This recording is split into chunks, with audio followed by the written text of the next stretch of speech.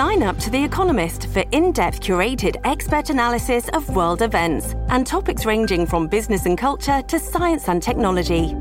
You'll get the weekly digital edition, online-only articles, curated newsletters on politics, the markets, science, culture and China, and full access to The Economist Podcast Plus.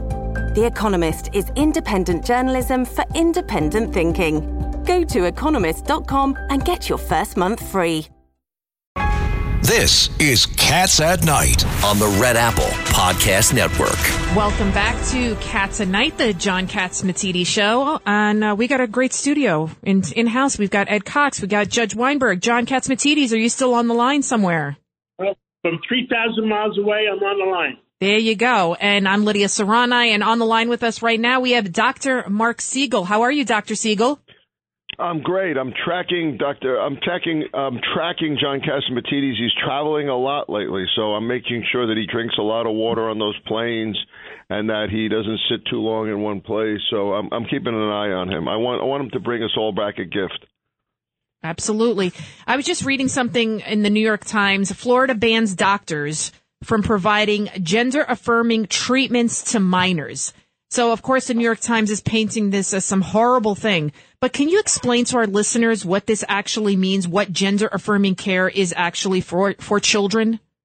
Well, I can't talk to you too much about this because I'm actually currently doing a report on it for Fox, and so I don't want to give away my headlines. But basically, let's just say that we need a responsible situation here where things aren't done to young teens or preteens prematurely that they then later regret. There is a study out that shows that even gender-affirming surgery is something that, maybe temporarily or more alleviates depression, but that's a very controversial study. And my view is doctors should not be doing things like this.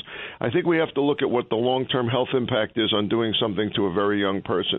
We're in a society right now, and everyone on this panel, on this show probably agrees, where this has become so mainstream that we're losing sight of the fact that it's actually quite unusual.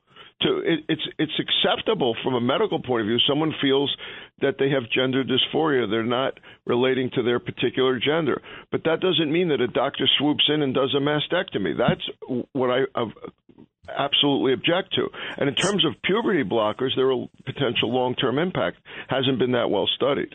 Well, doctor, it's Richard Weinberg. I have to tell you, I'm very concerned that a lot of these states are doing this, and they're blocking parents from being involved in the decision-making process and even counseling their own children. What do you say about that? Well, in California, they can strip you of your parental rights if you deny your child a vasectomy or to cut off their private parts. Deny them rights, they can prosecute you.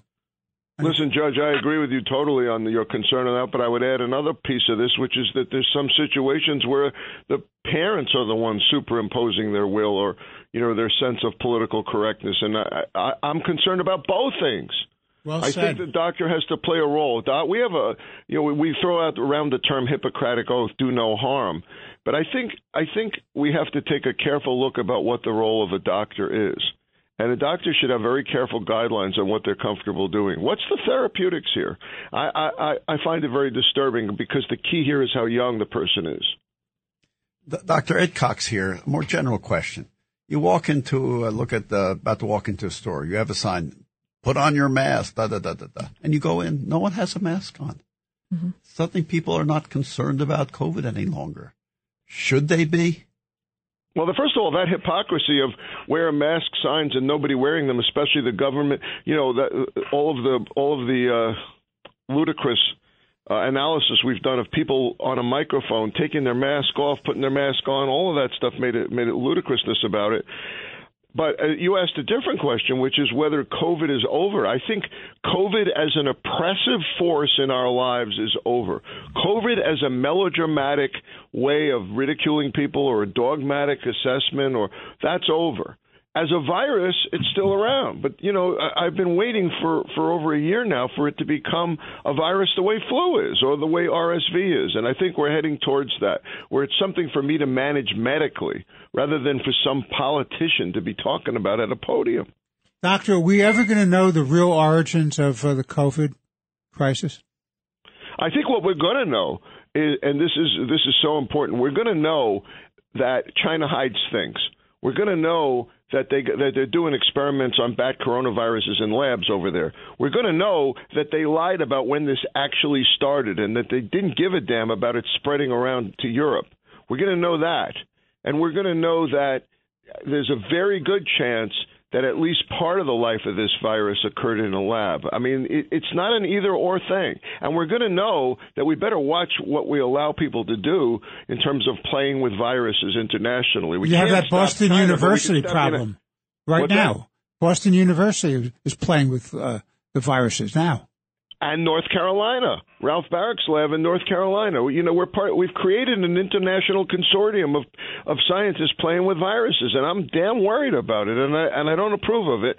And it's a lot of it going on outside China. And forget about even just the physical side effects. There are a lot of mental side effects to the pandemic. I just the other day, I saw a 3-year-old still wearing a mask outside, crossing the street, and the parent didn't have one on. And I'm like, what are you doing to your kid?